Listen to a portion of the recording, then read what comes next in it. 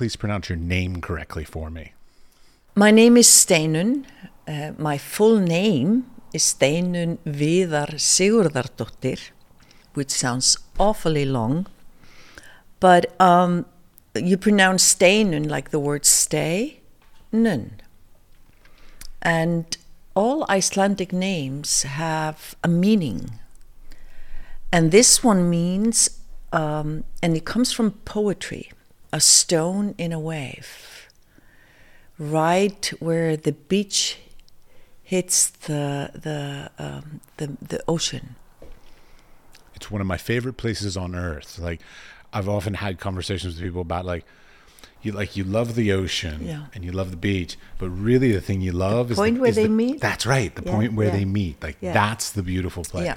And unnur is used in Icelandic poetry, so it kind of means that a stone in unnur, which kind of goes gently back and forth and back and forth.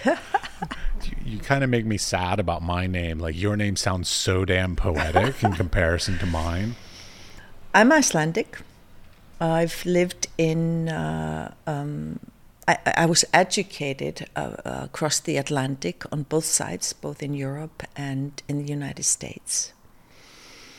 Why am I on your show? The reason being is I am a fashion designer, and I've made a career out of knitting. And my career across the Atlantic was based on that. I went to school in New York City, started working there, and then moved on to Europe.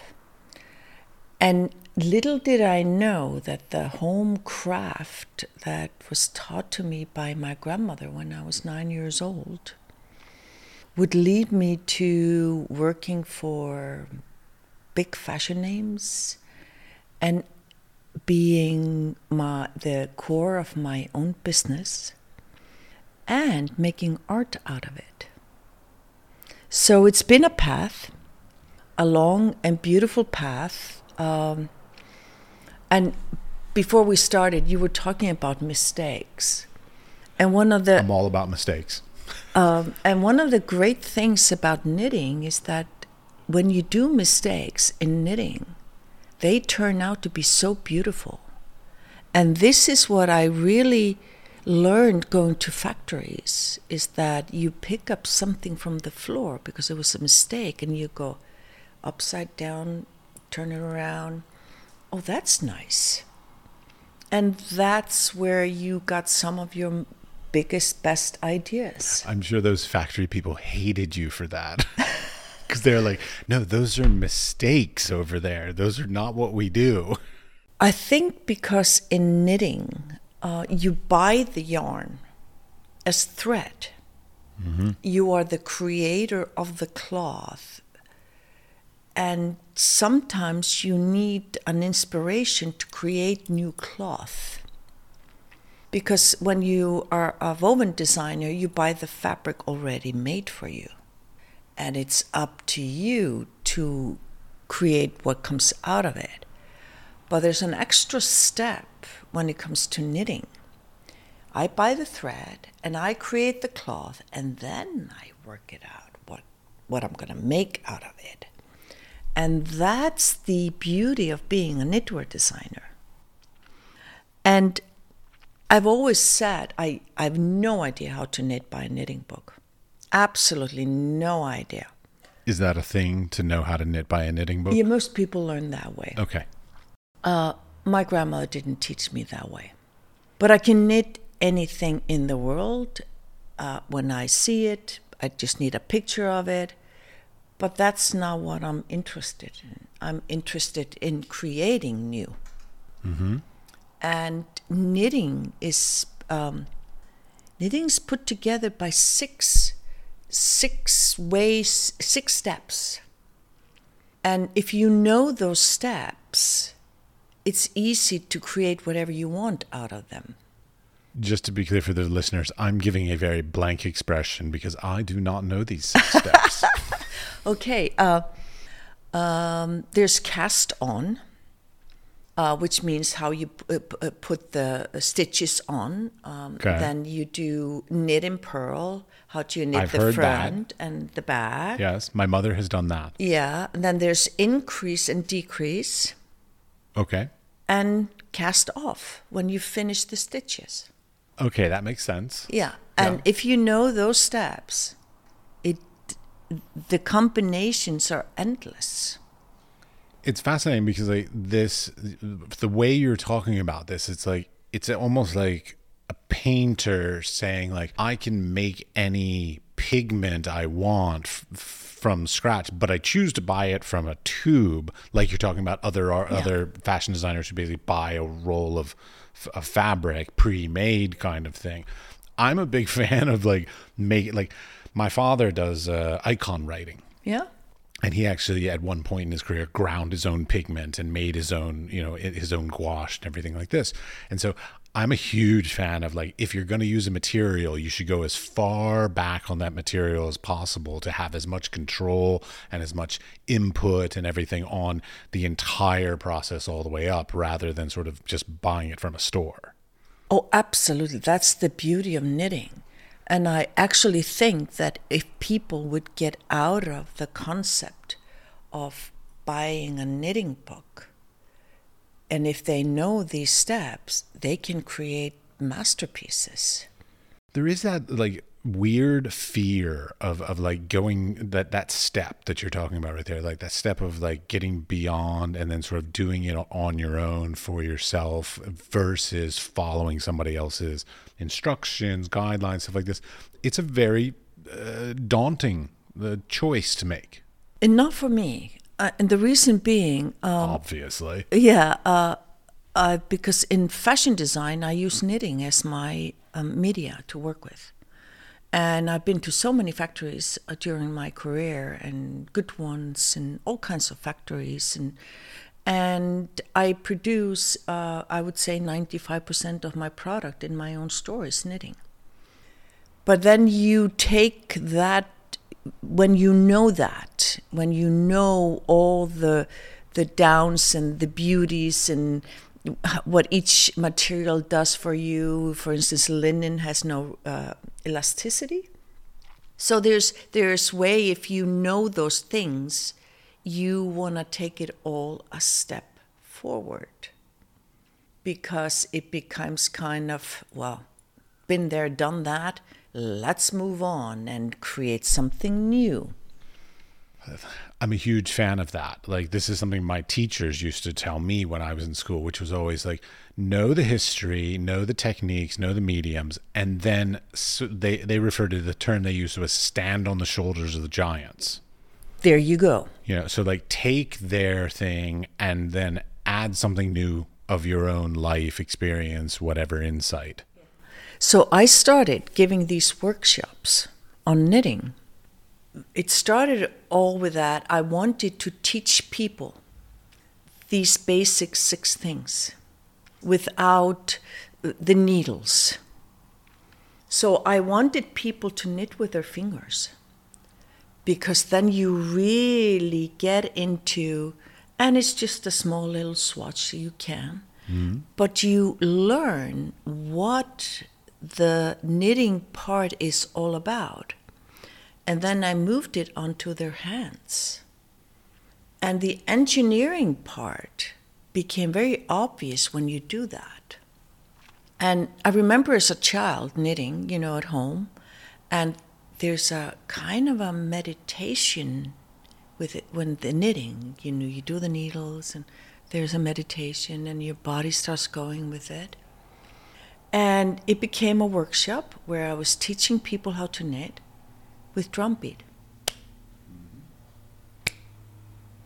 Because that's the rhythm. And I've given those workshops in Kennedy Arts Center, in Nuuk, which I considered one of the most amazing workshops, only because I had a drummer. It was almost being from shamanic. It was the way he was drumming, it was unbelievable. And everybody in the audience just became quiet. And it was amazing.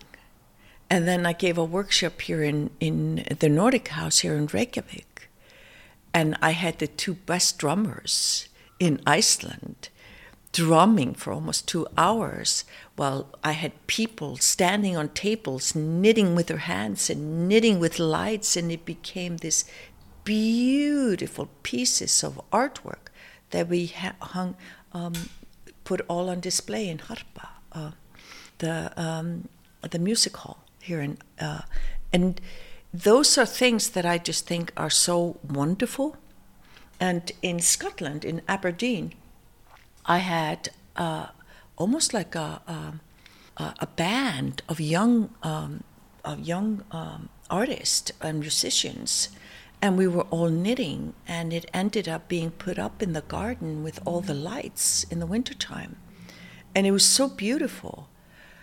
And then I started taking this kind of knitting form a little further, because in it, when you knit this big, it becomes almost like a house. I wanted to cover a house in it, and I wanted to, with all the lights and everything. So I gave a workshop in an architectural department in Spain, and it became so successful that the fact that they created, because in Spain there's a lot of sun, so they created this in the hallway of the courtyard of the university. They put a knitted piece over it. Shade, an umbrella kind of thing. Yes, yeah. And it was so huge. That sounds quite large, yes. It was fantastic. And I love the photographs that I have of it. So knitting is not just for me, just a piece of knitted sweater or knitted, it becomes a media to work with. This is interesting. So, okay, because we're also sitting in your, would you call this a retail store, a studio? What do you call this place? I call it a studio because my office is here, my books are here, my store is here. You have a vast range of experiences. So, like, I mean, I'm sitting here and I'm looking at your wall of your large format Polaroid photographs, stuff that you've done with Mary Ellen Mark, your work itself, and you're now also bringing in parts that I was personally unaware of, which is the sort of almost installation performative pieces that you have additionally created. How have I not heard of you before? I mean, tend no to offense. I tend to be very quiet. You don't strike me as a quiet person. I tend to, I hardly ever give interviews. Well, I'm honored. But podcasts are good, I find. I think it's a way of you actually coming across the way you are instead of people writing, because sometimes what you say is not being translated into something. Tone of voice, inflections, like. Thank you. Yeah, I mean, I can't tell you how many interviews I've read where like they might have said something sarcastic, or should have been a laugh after it, or something like that like you can't read. But I love the podcast because you sort of understand the person's personality a little bit more. So, yeah, I love it. Well, that's why I accepted. Yeah, when you walked in here, it was kind of he does podcast? Whoa, great. It's great fun to get to know people, and also, as I said, like to put a personality behind whatever sort of serious artistic endeavor they do, kind of thing, because oftentimes we think everybody's deeply intellectual and ponderous and smoking cigarettes and drinking coffee at the cafe and all this, but like a lot of people have like great sides to their personality that unfortunately don't come across in like their artist statements or their written interviews and such. So yeah, talk about Mary Ellen. Yes, there's a wonderful story behind the time I met Mary Ellen. I want to know Mary Ellen Mark is, one of the first photographers I ever saw. My parents had one of her books. I believe it was China. Yeah. on our coffee table as I was a child. So like I was constantly exposed to her work, literally every time I went to the coffee table. Oh my God. So like to find somebody who knew her and worked with her, I'm just sort of like, do tell stories. Yes. It was actually one of her assistants in New York City. She called him Affe. Was Icelandic. Oh, okay. And he was working at the morning paper when he moved back home. And he got her to come and photograph children in the school for the disabled. And my son is disabled. And I remember getting a piece of paper that allowed him to be photographed. You know, I signed off on that and thinking, oh, this is good. He loves being photographed. And sure enough, the day came, and I honestly, I don't remember it because it was just something, one of the many things I did with my son. And the next day, there a school teacher that came to my store, and with her was this American woman. And I can hear immediately when she speaks English that she's American. And being in New York for 13 years, I go, where are you from? You know, it's the standard question, you know, when you hear American, which city are you from?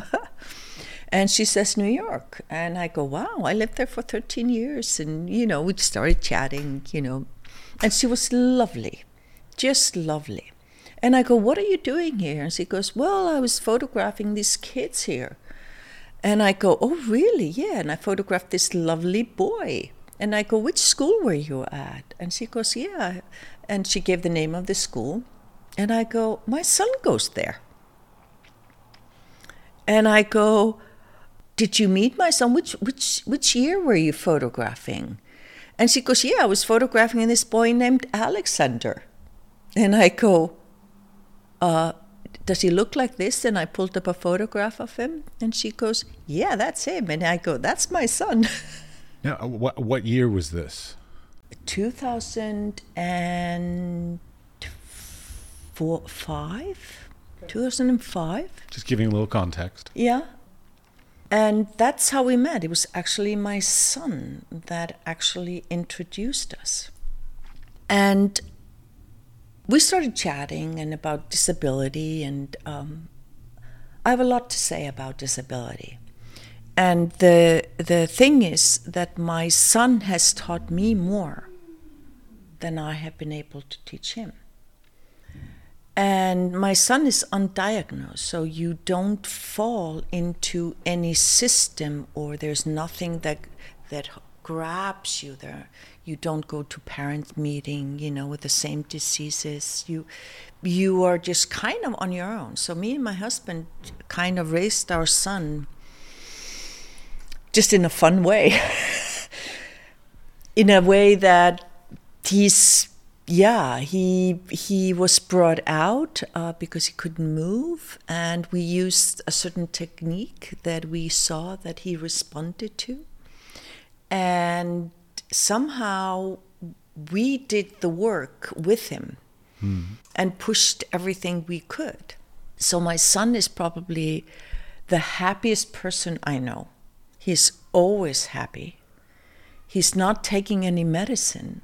So he's a healthy young disabled man today. And Mary Ellen was fascinated by this. And she wanted to meet me when next time I came to New York. And I was like, not a problem. I'll definitely call you up when, you know, next time I go to New York. And then I told my friend, she was the head of the National Museum, about it.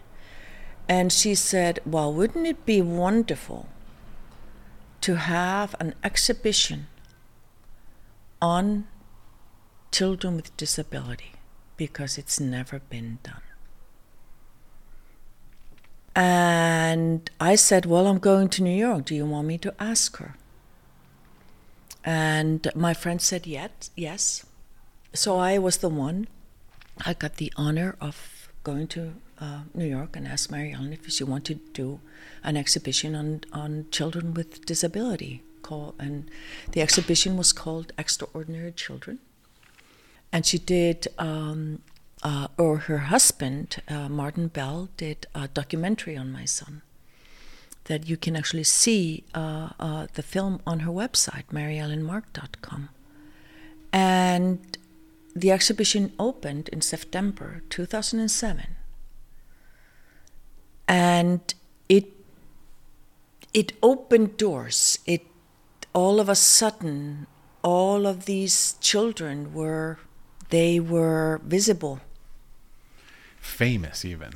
Well, let me put it to you this way. All the morning papers had a photograph from the exhibition on the cover that morning. And it still gives me goosebumps. That's how visible they became. And the documentary made an impact. It was such a beautiful documentary, and the exhibition, a lot of people came to see it, and there was a book published, and Mary Ellen kind of wrote about my son in the forward, because he's the one that kind of started this whole thing with being funny in the bus where she was photographing him. And he kept on peeking and smiling and being happy the way he is. And that's how the whole thing started. It's amazing because, just Mary Ellen Mark. It's just sort of like, okay, I'm just sort of taking it in. I'm like, and then she got to know my work. And she told me about the Polaroid machine and the large format. Yeah. So side note, so for the viewers that can't see this, she has this very extensive collection of large format Polaroids, which when I say large format, I believe 20 by 24 inches. Yes. Which are all one of a kinds. And there are only, you said 3 of these cameras in the world. And they're massive. I mean, they're on like railroad tracks. These things are huge. And need 3 people to operate. Yes, and like some artists that I admire greatly, like David Leventhal and some others, use that same camera, but it's booked for years in advance. Like you have to like book sessions, and like each exposure is a couple $100. Yes. Like, and so if you get your exposure wrong, you just wasted a couple $100. Yes. Like, I mean, so like you got one shot. I mean, and so like to have numerous of them is quite unique. Like, I don't think I've ever seen anybody that has like probably more than 1 or 2. Well, I found the process so interesting.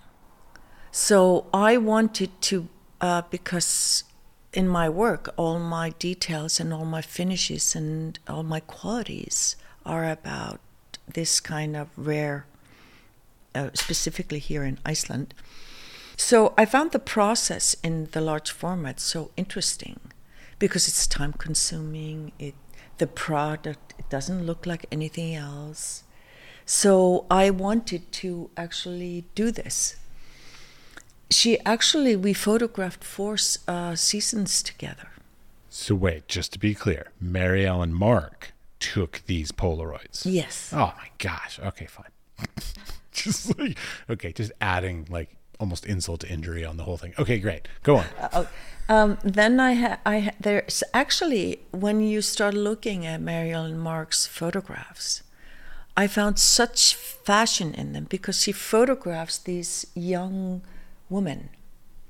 And I found there's somehow fashion in them, and I started collecting these photographs from her that kind of, as you can see on my wall, I have my own large Polaroids here, and then photographs from Mary Ellen with the young girls, and they look amazing together.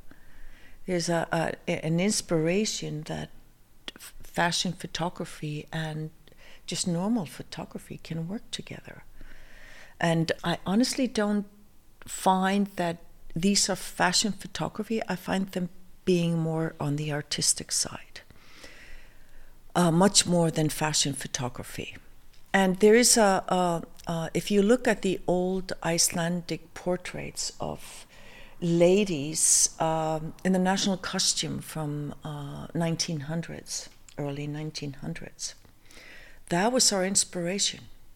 the way they were sitting, and I used that as a guiding light for poses and stuff like that, because there is something about Iceland, and I've often spoken about it. Iceland is unique. And I want you to elaborate on it. I've used the textures here is quite extraordinary in the landscape. Absolutely. And your vision, it can reach so far because there's nothing in the front that kind of takes the view away from that mountain, because we don't have that many trees. You really don't have any trees. Few. Yeah, there are a few little like groves. I'm not even going to say forests. Like they're groves. Like there's not much tree. Well, here. the joke here in Iceland is the fact that if you get lost in the woods, just stand up. Yeah, because the woods are not that big. No. Yeah. So the texture is so amazing, because you can, when the snow comes and everything changes and you start just noticing the textures in different snow. Mm-hmm. New fallen snow, it's like feathers. A crystallized snow is, frost bites, and snow that's been hidden by wind is different. And there's all these beautiful little textures just within snow that I've actually then transformed into textiles. Well, a question that I've asked a number of people, like, and you're a little bit even more towards it, which is like you spent a large amount of time outside of Iceland. Yes. So that's my interest is, what sort of brought you back? First of all, my son brought me back. He's born. I moved away from New York because I wanted my child to be born and raised in Iceland. Okay. Because there is something about when you actually are not here, there is this beautiful way of growing up in Iceland. The Aurora Borealis, playing outside in the snow, the 24 hours of daylight when your mother can't get you inside. The 9 months of complete darkness. Well, it's not complete darkness. It's by 6 minutes every day it gets dark, and then slowly the day gets longer. The volcano eruptions, the lava, the hot springs. It is a fascinating place for a child growing up. It's a fascinating place for an adult to be. So this kind of thing I took with me from Iceland into the big cities where I worked in. And they are unique. And the fact that you can be on a glacier in 2 hours and have an afternoon tea and then walk back, and it's kind of extraordinary to actually realize the nature you have outside this city, which is Reykjavik. And that's why I think we have all these tourists today that just discovered it. We didn't have that 20 years ago. I've heard that, yeah, and I'm quite surprised to hear that. Well, I think it's the fact that when people have traveled to all the major cities and they all start looking the same, you want to see some specialty towards each country. And for instance, I made a point of traveling to Alaska, going to Greenland, Faroe Islands, Finland, only because those places are so unique. And trust me, I've traveled extensively for my work, but I wanted to see those little places that nobody wants to go to, because, like I said, Greenland just took my breath away. Just to be clear, almost everybody I know wants to go to the Faroe Islands, though. Oh. I honestly have to tell you, the first experience I've ever had, I drove away to the island that's the furthest up north, and it was not sunny. It was kind of cloudy, and the sun was coming out, And I stood in front of a church, and I felt like I was in the end of the earth. You kind of are. Yeah, and it was a great feeling. I was like, now I understand all the movies. Sure. And all the fairy tales and everything. And in Iceland, there's a lot of, we grew up with fairy tales and elves and sagas and folklore stories. And it kind of has a different view on how imagination for a child can, it develops in a different way. And that's why I think there are so many artists that actually come from Iceland because of this. I've heard about this. Somebody gave me statistics, but I'm gonna butcher it. But it's basically everybody does something creative, whether it's write, music, visual arts, whatever. Everybody does something creative, and on my side of it is well, sure, you have lots of time, and you need to be creative, because there's not necessarily things available or offered, and because you're reasonably isolated, and there's a certain amount of time of the year where it's very dark and potentially depressing, and so I totally understand why the need/desire to be creative is sort of a core to this community. Oh, I have a feeling you're getting this wrong. Oh, okay. Yeah. Please tell me if I'm getting it wrong. Listen, all the gyms are so crowded in the wintertime.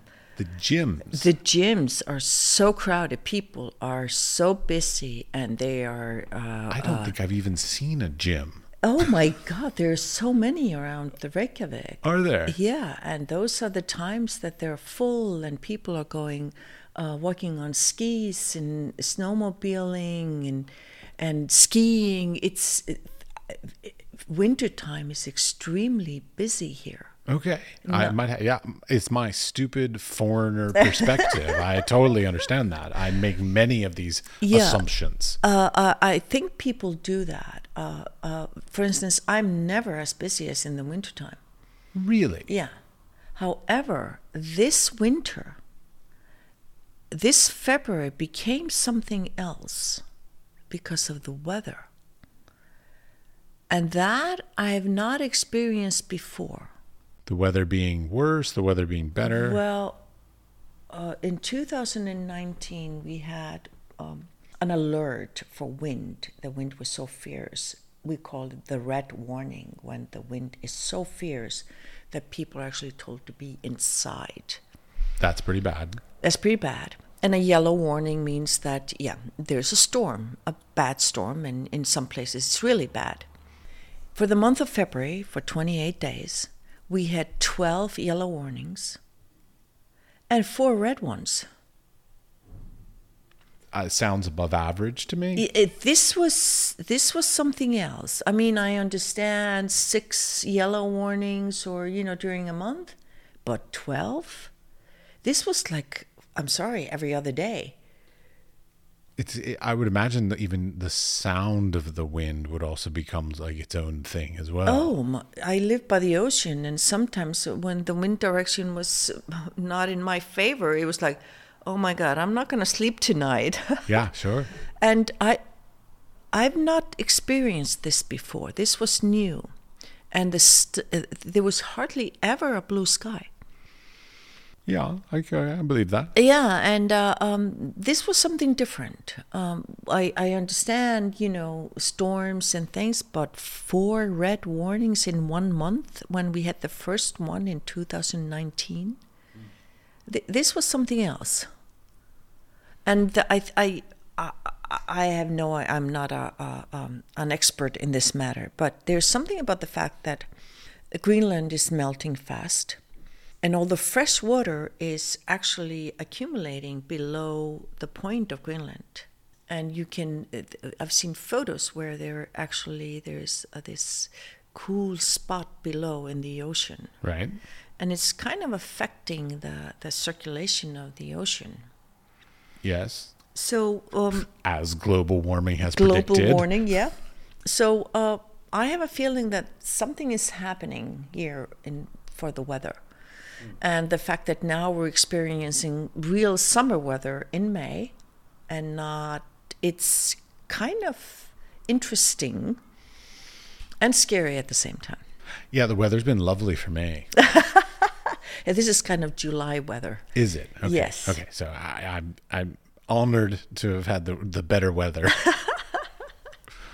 But so you're saying that it's not as sort of like depressing and sad and everything that people. From it. Okay, because like again, stupid foreigner ideas. Far from it. This is where all the theaters are happening. They all go on holiday, summer vacation, and the schools are so busy, and there's so much activity going on here in the wintertime that you don't really feel. You feel maybe the darkness in January, and I have to admit, the month of February was horrendous. Sure. But you could see the daylight. You knew there were good times ahead. And that is what kept you going, because immediately March 1st, and you can see the days are getting longer. So that's good. But for me, January and February are kind of the worst month because of the constant darkness, not because people aren't busy. Interesting. All right. Okay, so you chose to come back to Iceland. Now, from a business perspective, so like you have your sort of creative side, you do workshops, you've taught at one point, you have your clothing lines. How does that all sort of come together? And are you doing lots of international exhibitions, sales, etc., or is it more local? Like basically how do you, for lack of a better word, like how do you pull off making a living through all of these different varieties of different things that you do? Well, my store is one thing. Physical store, let's just physical store, right, where I produce and design and produce. I only sell here. Only? So only. So you don't even have an online shop? No, I don't. My God, how do you exist these days? Well, it's amazing that people actually find me. That is. I am probably one of the strange person, but it has something to do with touch. I would agree with that, having walked through your studio. Yeah. It has to do with touch. Yeah, I would not have been as convinced that something is quite as soft or supple or whatever without from a picture. Yeah, well, I'm finishing my master's in ethnology, and I'm writing about sensory, to the body and towards clothing. And one of the things is that the touch, which is our most kind of sophisticated sense, we feel being touched, and we feel when it's a touch that's hurtful. And when you put on a piece of clothing, you immediately sense it on your skin. And it's either a beautiful touch in the garment kind of, unfolds around your body and you feel secure, and it's a nice touch. I wish you all could see this. She's doing lots of beautiful gestures while she's talking. It's really great, but go on. And online, you are only reading words. And seeing photos. And I don't know how many times I've heard that people saying, oh, it didn't feel the same way as it looked in the photograph. I refuse to buy things online. Maybe I'm just old this way, but I will go to a store, find something I like, touch it, feel it, put it on, all that, then figure out the size and the color, and then order it online. There you go. But I won't order online without having touched or experienced this particular thing. And I get that. I get people that come to my stores, foreigners, wherever, and I ship all over America and Europe because people have been to my store. They know the feeling. They know their sizes. And then they order, and I get emails like, can you send me photos of your new collection? Can you? And it becomes very personal, much more personal than just ordering online, because I help them. It may be a few days of corresponding back and forth, and the customer feels like he's getting what he wants to buy. instead of just seeing it in a picture, not knowing, paying a large amount of money for it, and then shipping it back. So it's saving a lot of time for everybody. Okay, but let's take this back a step. So when you talk about your fashion line, like in my mind, again, stupid outsider perspective, I picture fashion designers making a run of X amount of the clothes and things like this. Sounds to me like you make less / bespoke amounts of whatever you make. You don't seem to do large quantities I of refuse stuff. to make large quantities. Okay. I do very few, and sometimes 3 per color. Wait, I'm sorry, say that? So 3 per color. 3, like, so literally like 3 sweaters, let's say. In one color. In a color. Okay, wow, okay. Are you like signing these like one Almost. of 3? And like little editioned. First comes, first gets. Wow. Okay. So that, I mean, these are like little art pieces almost, Yes. like editioned art pieces that you can wear. Yes, and you, and that's why I put a lot of quality into them, because they are expensive. But you're not. I can attest to that. They're certainly not cheap. Let's say. They are. But the beauty of it is that I still get women in the store saying, I bought a sweater 10 years ago and I still wear it. Sure. Craftsmanship. Craftsmanship counts. And that is what we all need to be aware of today. And I've only used natural fibers in my product for the last 20 years. That's interesting, because some people say that the synthetics are better technically for longevity and this kind of stuff. Absolutely, I do disagree with that. Great. I love it. So why? I used to be the biggest cashmere producer in America for a long time. So when My wife loves cashmere. When you get to know the story of cashmere and what it does and the quality of cashmere and where you buy it from and where it's spun and all of it, why would I want to get a product that you've put into the cashmere? Why not getting the real product?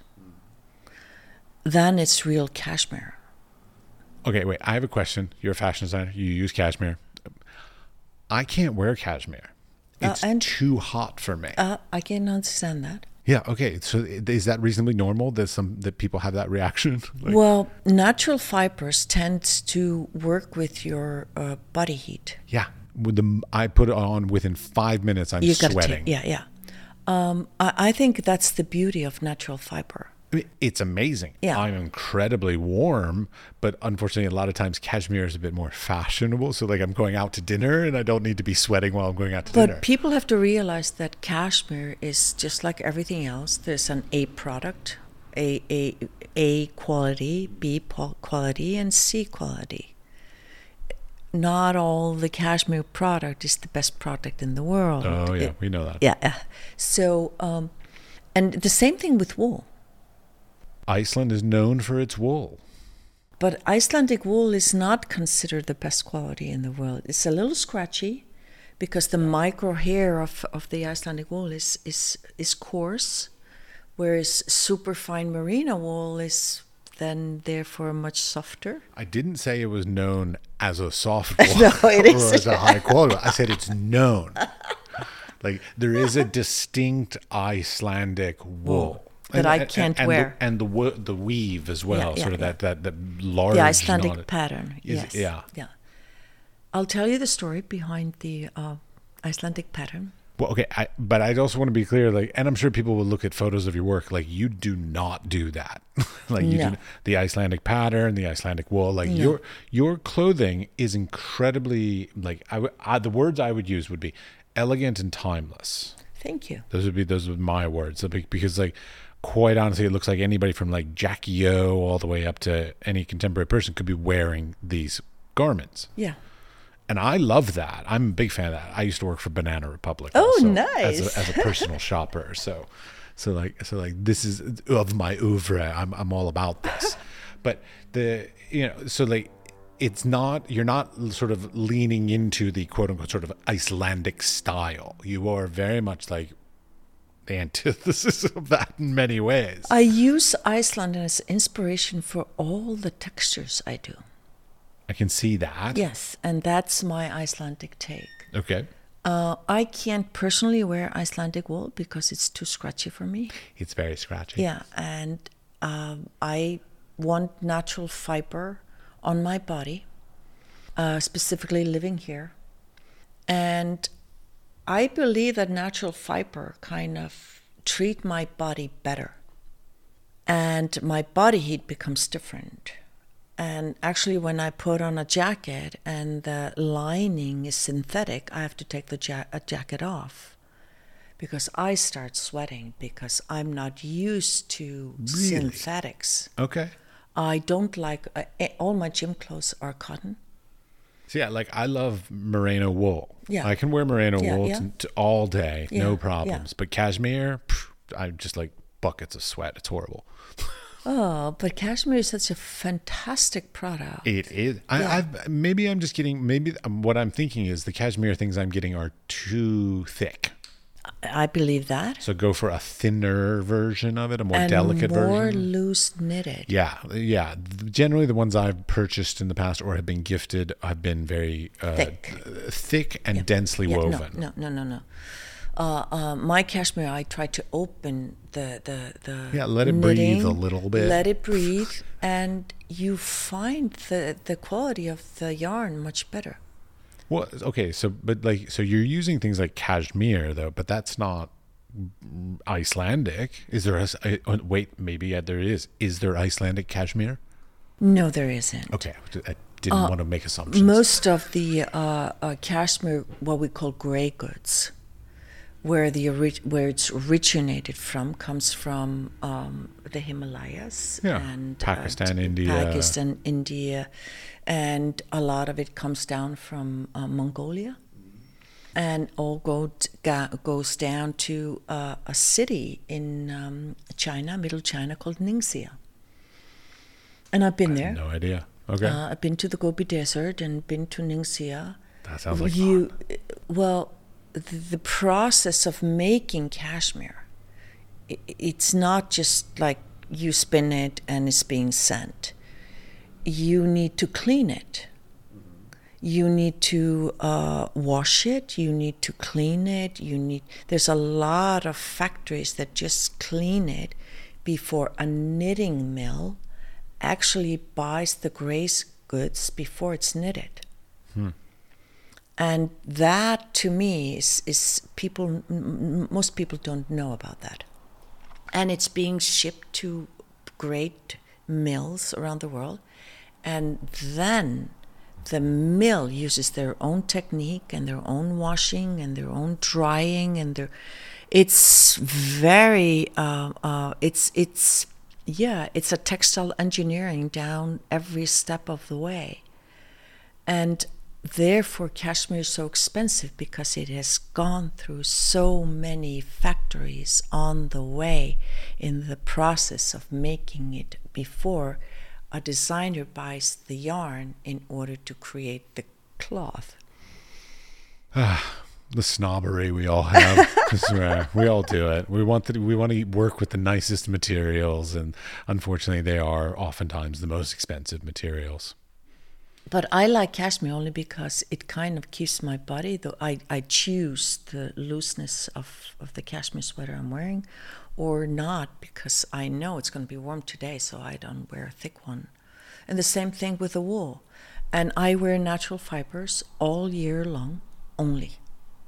And you're probably better for it. Thank you. But I have less of them because they last a long time. Last longer. And I don't really wash my wool that much. I put it out in this crazy wind we have here in Iceland, and it kind of cleans it for me. Now, okay, you brought up sort of like what I would call like the supply chain. So like the last couple years with all the COVID stuff and all the Suez Canal and all the supply chain stuff, have there been any issues that have affected you as far as like getting resources to be able to create your works? Really? No. Boy, you're lucky. Well, first of all, I produce that little. It's true. You only make 3 of a color. Yes, so I don't ship things. Crazy. Yeah. I don't ship. I send cargo airplane. I don't produce 3 per style per color. It's 3 per color. I may produce 4, 5 colors. Wait, okay, you're blowing my mind for a second here. Wait, 3 per color. So like from what I'm hearing, that means small, medium, large. That's 3. That's 3. That's all you do. In one color, yes. Oh my gosh. Okay, now I understand your price is so much more. Yeah, that's insane. You literally just make basically one sweater in one color in 3 sizes. No, I make one sweater in 4 colors. Sometimes in 3 5. sizes. In 3, not particularly in light colors, because I know what sells in my store. I know that I sell more black than orange. Yeah. But there are a lot of people that just don't like orange. So I produce orange color in 3. Sure. Yeah. I produce a little bit more of black because I know I can sell that more. Sure. And the customer wants that. Light colors, I only produce 3. And the customer, that's what they want. That's what they come to my store for, because they know they're not going to meet 20 other people in the same party.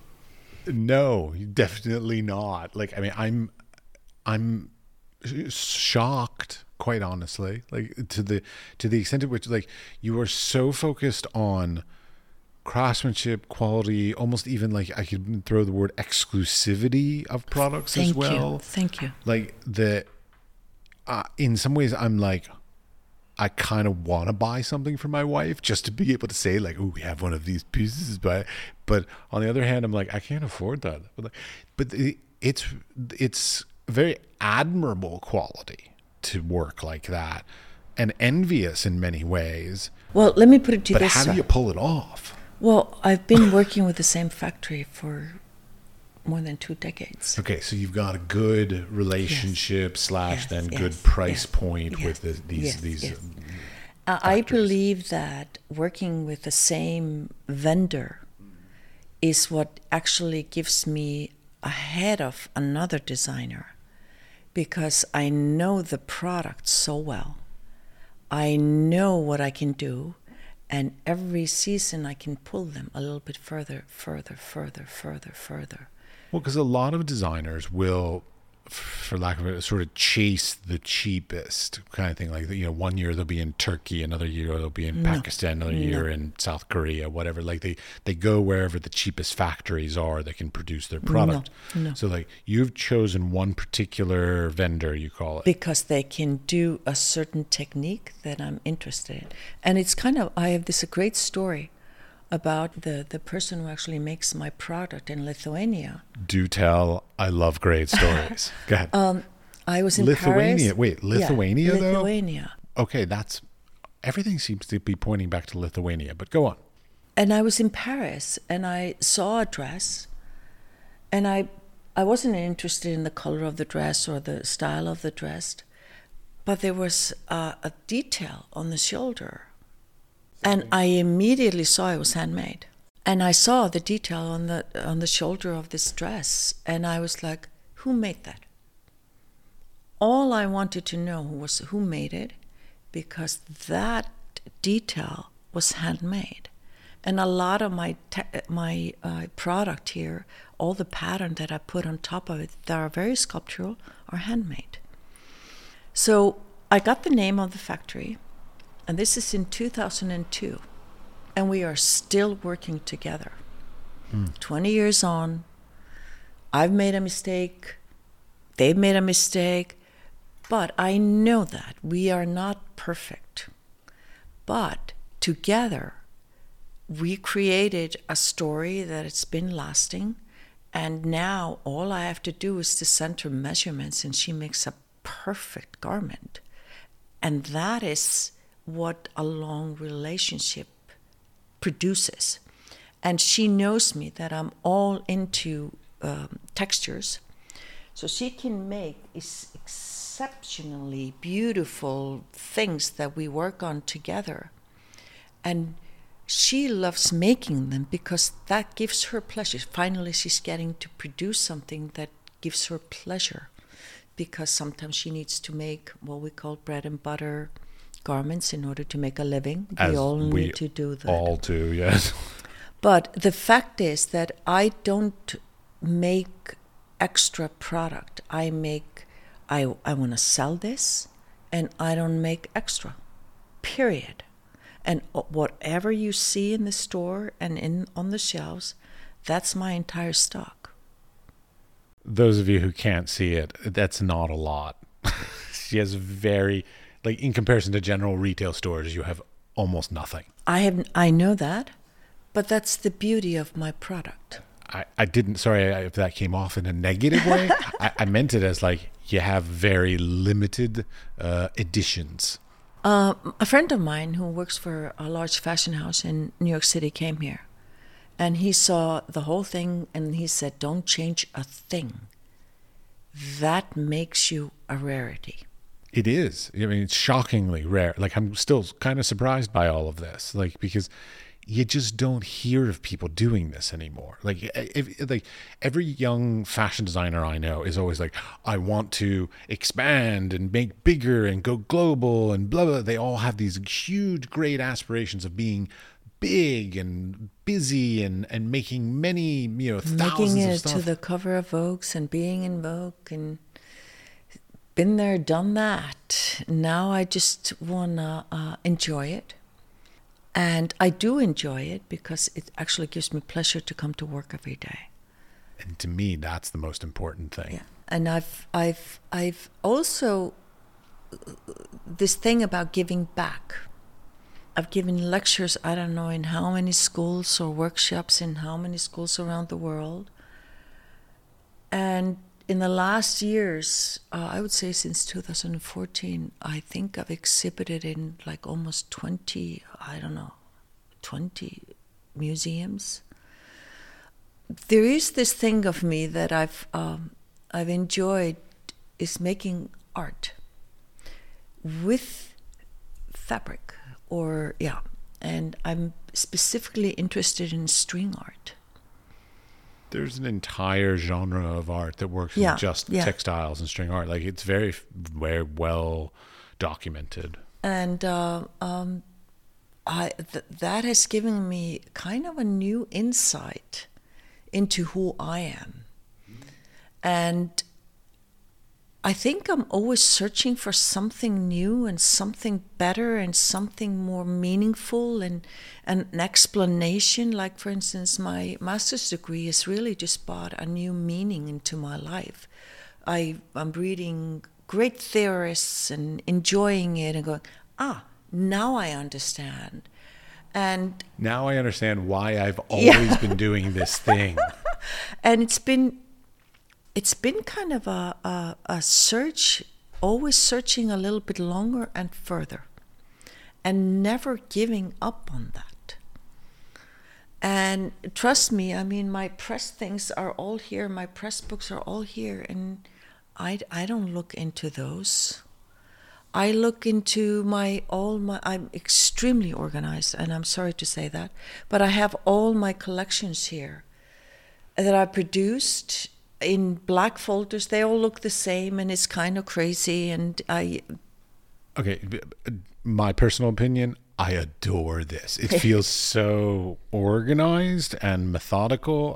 This is my OCD dream. I would love to have my life this organized. Nobody can see what this is, but it's basically a series of black bookshelves with a series of black binders, looks like journals, and even magazine rack holders, all black, but each of them having their own little subtle textural differences.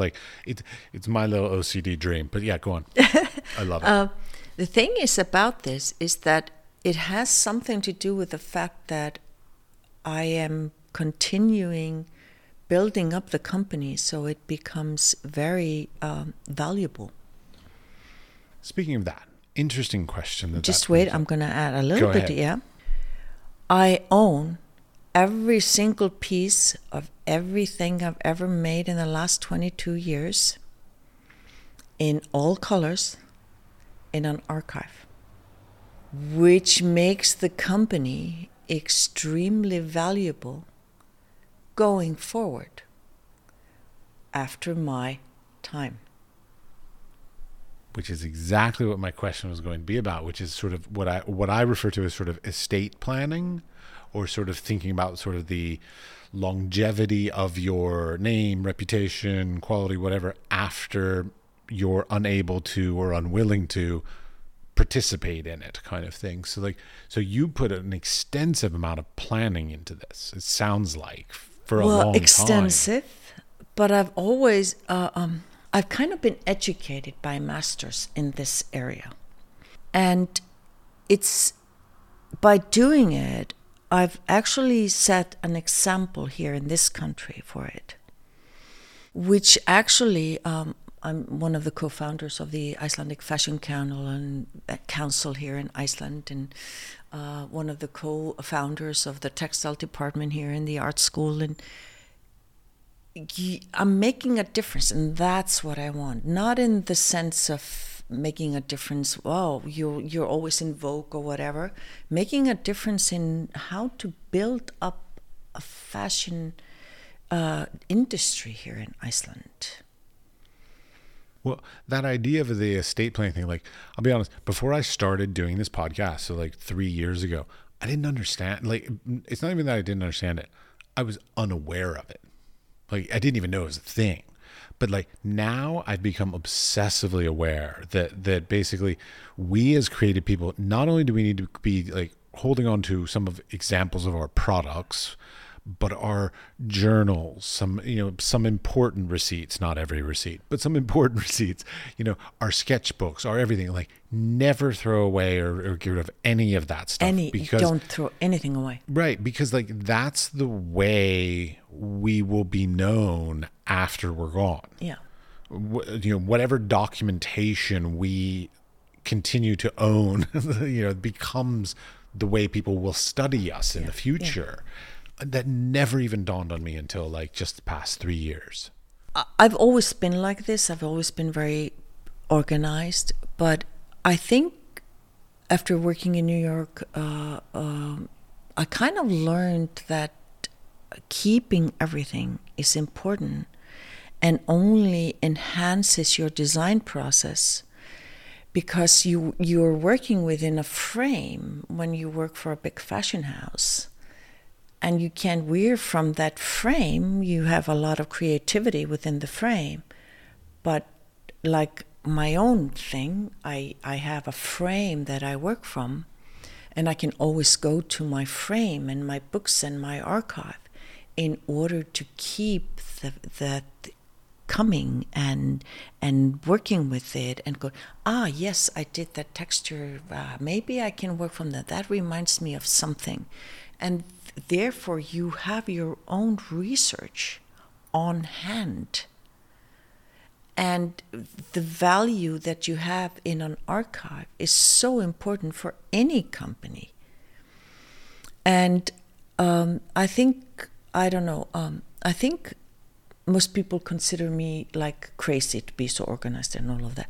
I don't see myself crazy. I consider myself wanting to keep something together that is my company and my legacy here in Iceland, that I can actually give it to somebody and sell it and go, here it is, all of it. It's very valuable. You have all the specs and all the engineering part and because knitting is not something you learn in a school, or you don't learn the techniques or the engineering part in school. But by being at the factory, that is really where you learn it, by the talks with the technicians and going, I'm going to do this. Can you try this for me? Can you try that for me? Can you try this for me? Can you try that for me? And all of a sudden, after all these trials, you go, that's what I'm looking for. But you save all the other trials because they can come in handy a little bit later. I'm on your side. I am actually quite envious of your organizational, not only skills, but sort of longevity of consistency. Because like a lot of times people start it and then they stop it, or they start and then they change it, whatever. But like yours seems to be not only like thoughtfully planned out, but like for a long time. Since I started, my first year, the book is the same black for 22 years. Yeah. Well, black is actually, oddly enough, easy because they'll always produce it. Always. Like those other colors that they make, like journals and whatever else, like they'll go in and out of fashion, the colors will, and so they won't be available again. So like black, that will literally always be available. But I still use my same logo, everything. And I've been very consistent with my company.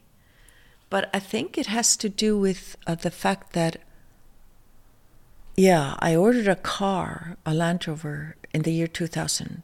And it broke down in the field in my summer house in the year 2017. And that is a good example of things for me. 17-year car, that's pretty good. It's very good. I buy a good one, and I finish it.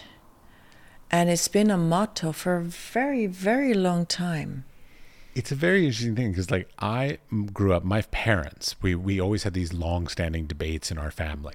My father believed he wanted to buy something once and buy it, pay more than is maybe what he expected to pay, buy it once, and be done with that decision. Never has to worry about that again because he bought a good quality thing that lasts. My mother, on the other hand, would buy a really cheap something and then buy it 10 times every time it broke. No. I'm like your dad. I am so like my dad. Yeah. I think it's funny because the couch in my house, it was given to me by my friend at school in New York City. I moved it home, had it reupholstered twice. It's from 1968. The bones of it are probably great. Oh, it's a fantastic design by one of America's great furniture designer. And I'm going, no, and I didn't know that at the time. And then when my friend came, he couldn't believe it that I still had the couch. And I have the photo of him when he sat in the couch realizing that it was still existing. But there is something about this. There is something about buying good things. And not to buy many, you just buy one, spend the money on it, and 15, 20 years later, well, if the urge comes up that you need to buy, my refrigerator is 24 years old and still working and looking good, I'm not changing it. Well, there's also the whole idea of like waste. Because you brought this up you sort of touched on it with a couple little comments here and there of like basically not producing more than is necessary. I don't. I know. And that's what I'm hearing. Yeah. And a lot of fashion designers, I mean, like look at fucking like what, Zara, H&M and all that. I mean, they freaking burn things. They throw things in landfills that don't sell.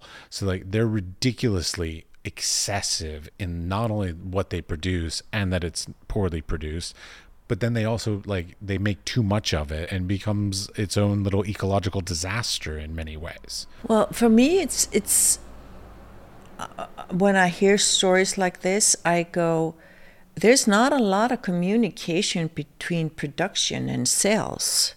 Yeah. That's all I hear. If you produce 20,000 white short-sleeve T-shirts for men and you only sold 10, why wouldn't you make 10 next time? Agreed. All I hear is miscommunication, and my first advice would be have a meeting with each other and figure it out, because you save the planet a lot of things, and including money. Yeah. So what if you sold out? Yeah. It's such a vicious cycle. Don't get me wrong. I shop at Zara too, but I mean, for junky things. That's what I mean. I fully am aware that that's what I'm going there for. Yeah, I don't shop at Zara and I don't shop in H&M. I don't shop at H&M. They don't make my size. I think I'm like, I follow my own motto. I buy things and I wear them and, I take care of them. And I actually do one thing for my customer. I fix things in the store. I'll tell you, when I worked at Banana Republic, it was funny. I started working there and they had a policy at the time. So this is late 90s. They had a policy at the time that any garment with the Banana Republic label in it, they would repair or replace forever. Mm-hmm. And I loved that. And I was happy to work for them because they literally stood behind their garments for the life of the garment. Mm-hmm. And when I say that, like, I know people that came in with a jacket they bought 20 years ago. And they fixed it. And they would fix it or replace it. But they would fix it. And then at a certain point while I was working there, they changed that policy. Yeah. And I stopped working for them because if they didn't believe in their product, I didn't believe in their product. And I find it amazing because the customer loves it. I don't charge a lot for it. I think it's kind of a part of the longevity of the garment itself for the owner. Sure. And I actually think by doing it, you're saving the planet on one piece, and that's what we all have to do. It's just that one piece that we're using and fixing, and it starts with us. It doesn't start with screaming in the papers or whatever. It starts with us. Every single person threw out one less article of clothing. That's like billions of articles of clothing. Yeah. Like, I know. Pipe dreams, unfortunately, at this point. Well, I've been looking at this and reading a lot about it, and waste is something, but you can't just, like I said, it starts with you taking care of it yourself. Right. You can't convince somebody else to do this, but you choose to do it, and then other people notice you doing it, and it influences them. It's like you can't tell somebody, lead a horse to water, you can't make them drink. But in the 1950s, they were making, for instance, gabardine, which is a beautiful quality, and it has a longevity beyond. You don't find gabardine anymore. I am totally blanking in my mind what gabardine is. Yeah, it's okay. But I know it, but I can't picture it. It's a specially woven wool or cotton sometimes. The weave of anyway, I don't know how to explain it to you. Is it like a herringbone? No. Gabardine has this diagonal structure in it. Oh, yeah. Okay. Yeah. In wool coats and men's coat and gabardine was... why don't they make fabrics like that today? Because that is what we should be making. Because it costs too much. I'm not sure. I think it was cheap. In the short run, it costs too much. I think people got tired of it because the word fashion, which is not, it's a concept, basically. The word fashion is a concept. It ran out of fashion, and they did something with the machines, and the machines are not available. And I think for me, I want to bring back these kind of old traditional weaving things, because maybe then we can start getting the fabrics that are so important to us. And I'm not going to say anything bad about waste or whatever, because I'm too small in order to do that. But I believe that if we find a solution and educate people in wastefulness, then, because every single person in the world has to put on clothing every single day, and that's a lot of clothing. And like you said, if we all saved one piece and finished it, the tipping point of a garment is so, we need to know what is the tipping point of a garment. do we throw it out now or do I fix it? If we all expanded our tipping point a little bit and had it fixed or something. I'll tell you, that's something you don't hear a lot about these days, even repairing. It has to come back because we can't keep on doing this. I mean, repairing your TV, your phone, your computer, whatever. Like when these things stop working, people just throw them out. That's a shame. I know. We've become such I don't even know what the word for it is. What, just like wasteful society? Yeah. Like, throwaway society. Like, so you use it once until it sort of breaks and you throw it away. People don't repair things anymore. I was wearing these great shoes that I had fixed last night. I was invited to a party, and the shoes I bought in 1998. Some of my favorite shoes I bought in 1991. There you go. Yeah. My wife hates them, but I love them. But I think if you actually start fixing things like this, and I'm not telling you how many people complimented on my shoes. And I had to tell them, well, sorry, they're from 1998. Can't buy them today. I'll tell you, the best things I own are the things that I put a little bit more than I wanted, was comfortable spending on them. Generally, oftentimes they're like handmade or something like this. Like I'm thinking very clearly of these shoes that I bought in New York, Sidewalk. Do you know the brand? Oh, yes. Love their stuff. And they're magnificent. Yes. Like they are incredibly well crafted, super comfortable, extremely expensive, but they will last me decades. I love them. I usually tell a story of my coat. I was in New York City and I bought a coat. And it literally cost me more than an arm. Half the shoulder came off. And I think I had rice for lunch for a month. I still wear it. Yeah, mine was like a birthday, Christmas, and a third holiday gift all wrapped into one just to get a pair of boots from Sidewalk. Yes. And this is what I think we're missing today. Agreed. It's so, just go buy it. It doesn't matter. That's the attitude we need to change. We just buy it because it doesn't matter. That's not good.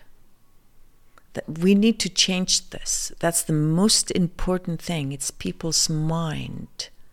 Agreed. Now I feel bad I didn't wear my boots. I have them in my hotel room. I should have worn them. I mean, for me. I come and talk to a fashionista. I should be wearing my fashion boots, but whatever. I can't consider myself a fashionista. I wear such simple uniform clothing every single day. You and Steve Jobs. Well, it's I keep on telling my uniform came out of practicality. I love a uniform in many ideas. Yeah. Like my wife constantly makes fun of me because I eat the same breakfast and lunch every day. Yeah. I vary my dinner sometimes, but breakfast and lunch, and she keeps like, why don't you eat something different? And I'm like, because I don't want to have to think about it. Yeah, there you go. Like I just want to have the sustenance of something that I like, but I don't want to put any extra thought into it. I used to wear white clothing all the time in New York City, and now I wear only black. And like I said, out of practicality, because my son, I had to put the wheelchair in the car every day. And white clothing don't work for a wheelchair, So I'm sorry, wearing black was just easy, and it had to be easy clothing and easy thing, but good quality. That I had to have. Natural fibers. Natural fibers and good quality. And black was the thing I did, and yeah. Agreed. And me and my son had a happy life together.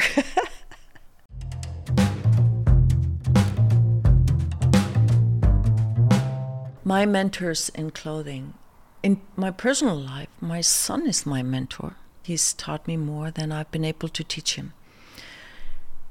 But in my professional life, I had amazing people as my mentors. I was the first Icelandic student to enter Parsons School of Design in New York City.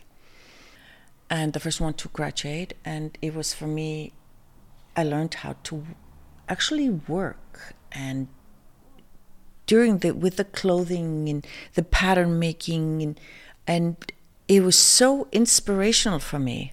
Well, hold on, give us a time period on this Parsons. I started in Paris. My first year in Parsons was Parsons in Paris in 1982, and then I went to New York City in 1983 and graduated in 1986 and with honors. And when I came to New York City, I was put out to work on Fashion Avenue 2 months after I arrived because people realized I could knit.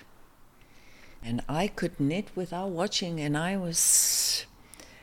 all my project at school became knitted. I hand knitted all my projects and easily worked on them second year, sophomore year, and final year, all knitted. And I got a job after my third year in school because I knew how to knit, and I got a job straight out of school.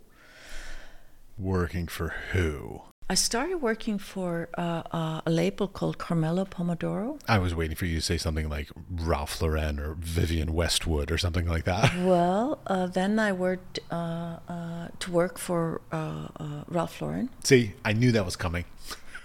And ended up working for Calvin Klein for 6 years. Somehow I just knew all this. Okay, go on. Yes. And Calvin, wow, what he taught me was amazing. I was there during some fantastic time for Calvin. Yeah, you're talking late 80s at this point. Yeah. That's prime Calvin Klein. 1989, we were doing CK Sport with Kate Moss and Marky Mark and the underwear, and that's my era. That's my advertising era. Like, if there's any sort of iconic thing, I always feel like I look like a Gap ad from the late 80s. Yeah. Like, that's my aesthetic. I was in New York when the Gap started. Oh my God. But Calvin, he knew precisely what was needed to make one jacket. He was in all of fittings, and we would spend hours on going through colors, and he was so hands-on. And he knew the business so very well. And he had an amazing archive I could walk into. And like I said, I learned from the best. And he, for some odd reason, he totally loved my sweaters. So all of a sudden, I had many divisions that I was doing all the knitwear for. And it started out with one cable sweater that I had produced in a knitting factory I found in Brooklyn. And all of a sudden he was like, how did you do that? And all of a sudden there was like these doors that opened, and I was producing like there was no tomorrow for CK Sport, for men's, for collection. It was absolutely crazy times, but man, was it fun. I was designing, I think, 16 collections a year, and with the help and producing, and it was, I learned about fittings on everything, and you were involved in everything, and you met amazingly talented people that were working in the studio. Well, and that's one thing that a lot of us in the creative industries don't really think. We think that being a creative person is a very much solo project. It isn't. It is not. It Agreed. is. It's a team of 4 or 5 people that actually are constantly looking at colors and changing colors and working colors and designing things and redesigning again and going into fittings and working it in fittings, and it changes in fittings and changes in fabrics, and there's constant process going on. I learned about fashion shows and what they meant, and met amazing models, and wow, it was a time I was educated. I was really, truly educated on good qualities, on everything. And I consider myself lucky, and he was an amazing mentor.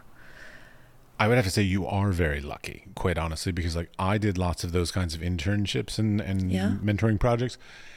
And all I got out of them was basically learning what I don't want to do. Yeah. Now, which is worthwhile. Yeah. But I did not have that great sort of mentoring experience. I didn't have that thing of like, that's the thing I want to do. Yeah. I got a lot of knowledge of like, oh shit, I want no part of this as my career. I actually, a lot of people have asked, how did you do that? How was it so possible for you? And it was, first of all, I was very naive.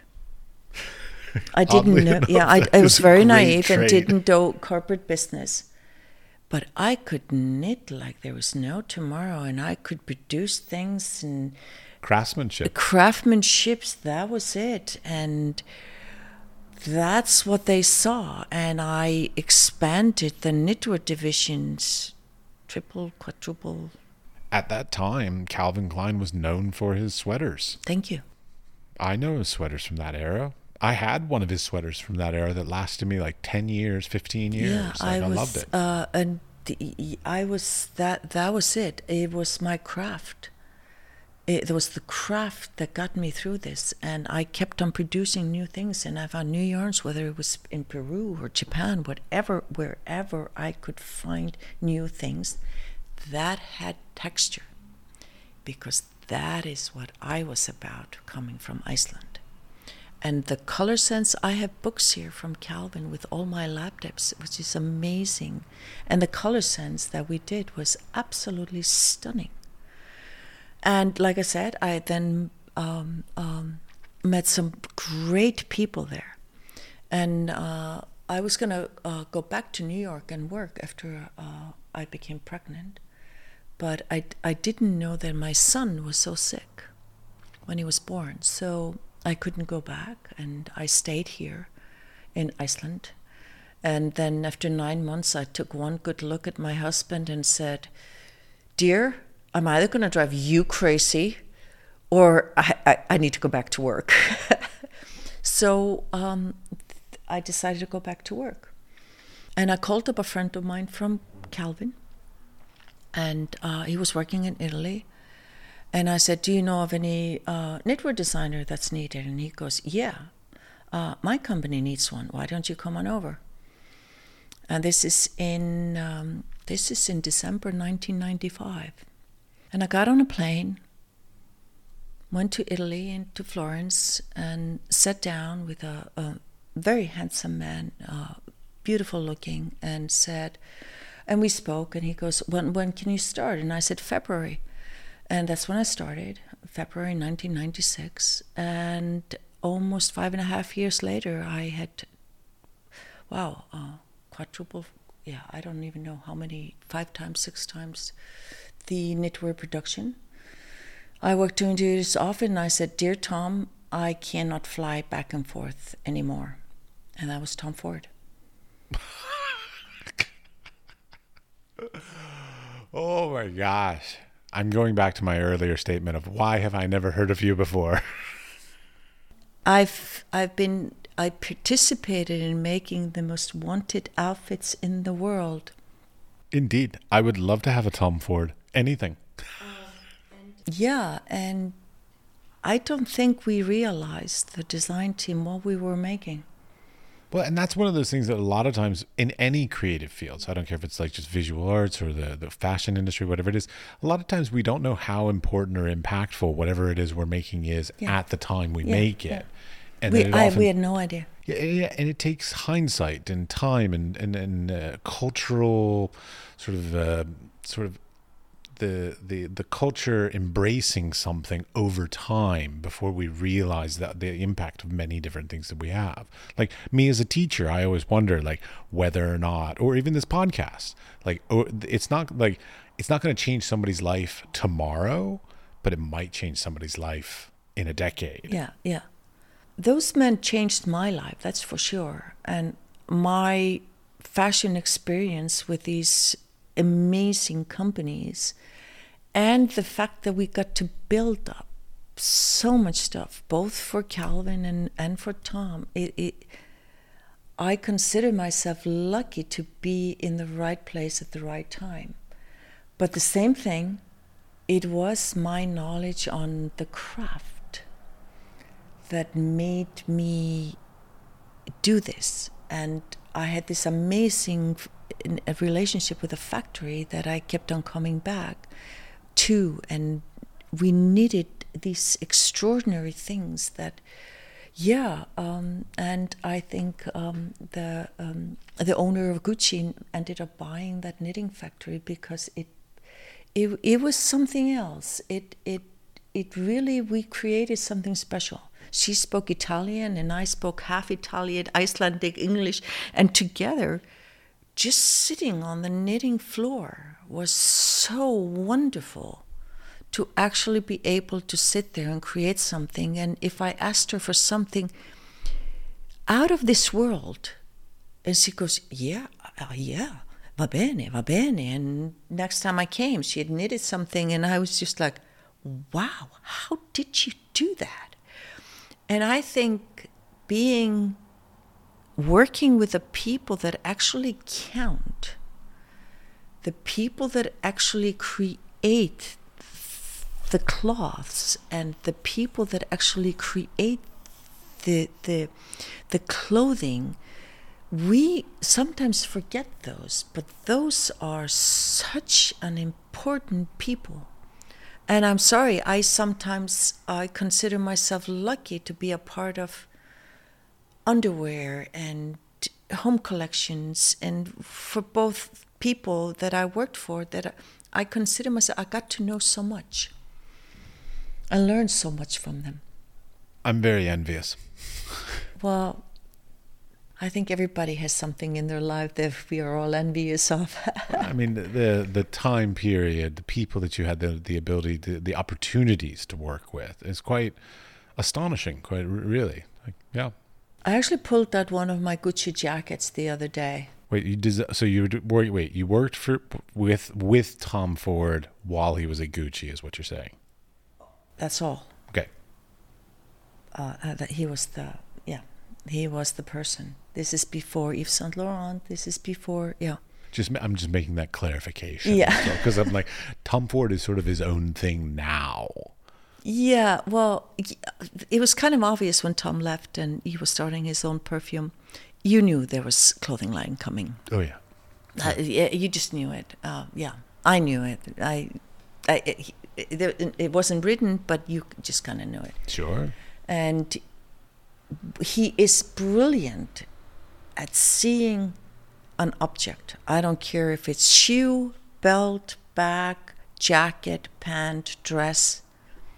He is brilliant at visualizing a beautiful object.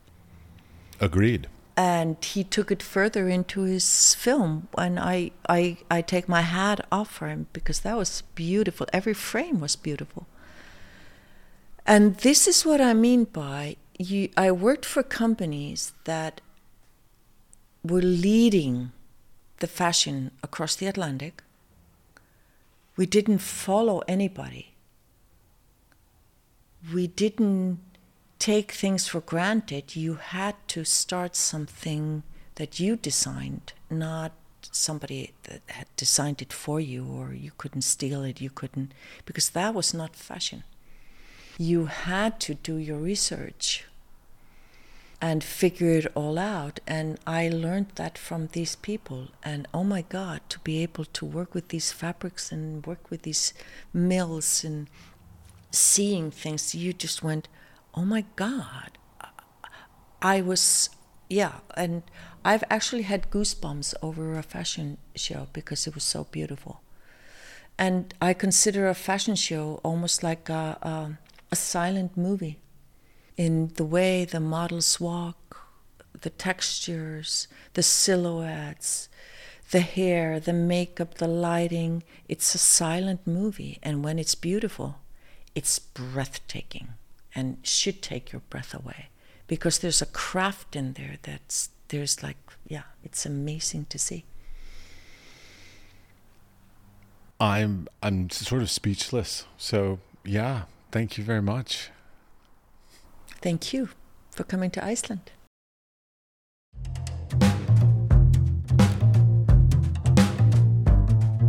To wrap this up, I'd like to thank you for listening all the way to the end of the conversation.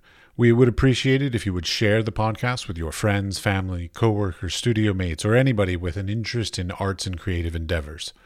The building and strengthening of the arts and creative community is at the core of our mission for this podcast. They can listen and subscribe on Spotify, Apple Podcast, or wherever you get your podcasts. We are produced by 5014. The audio was edited by Kush Audio Services, and the music was created by Pete Bybee.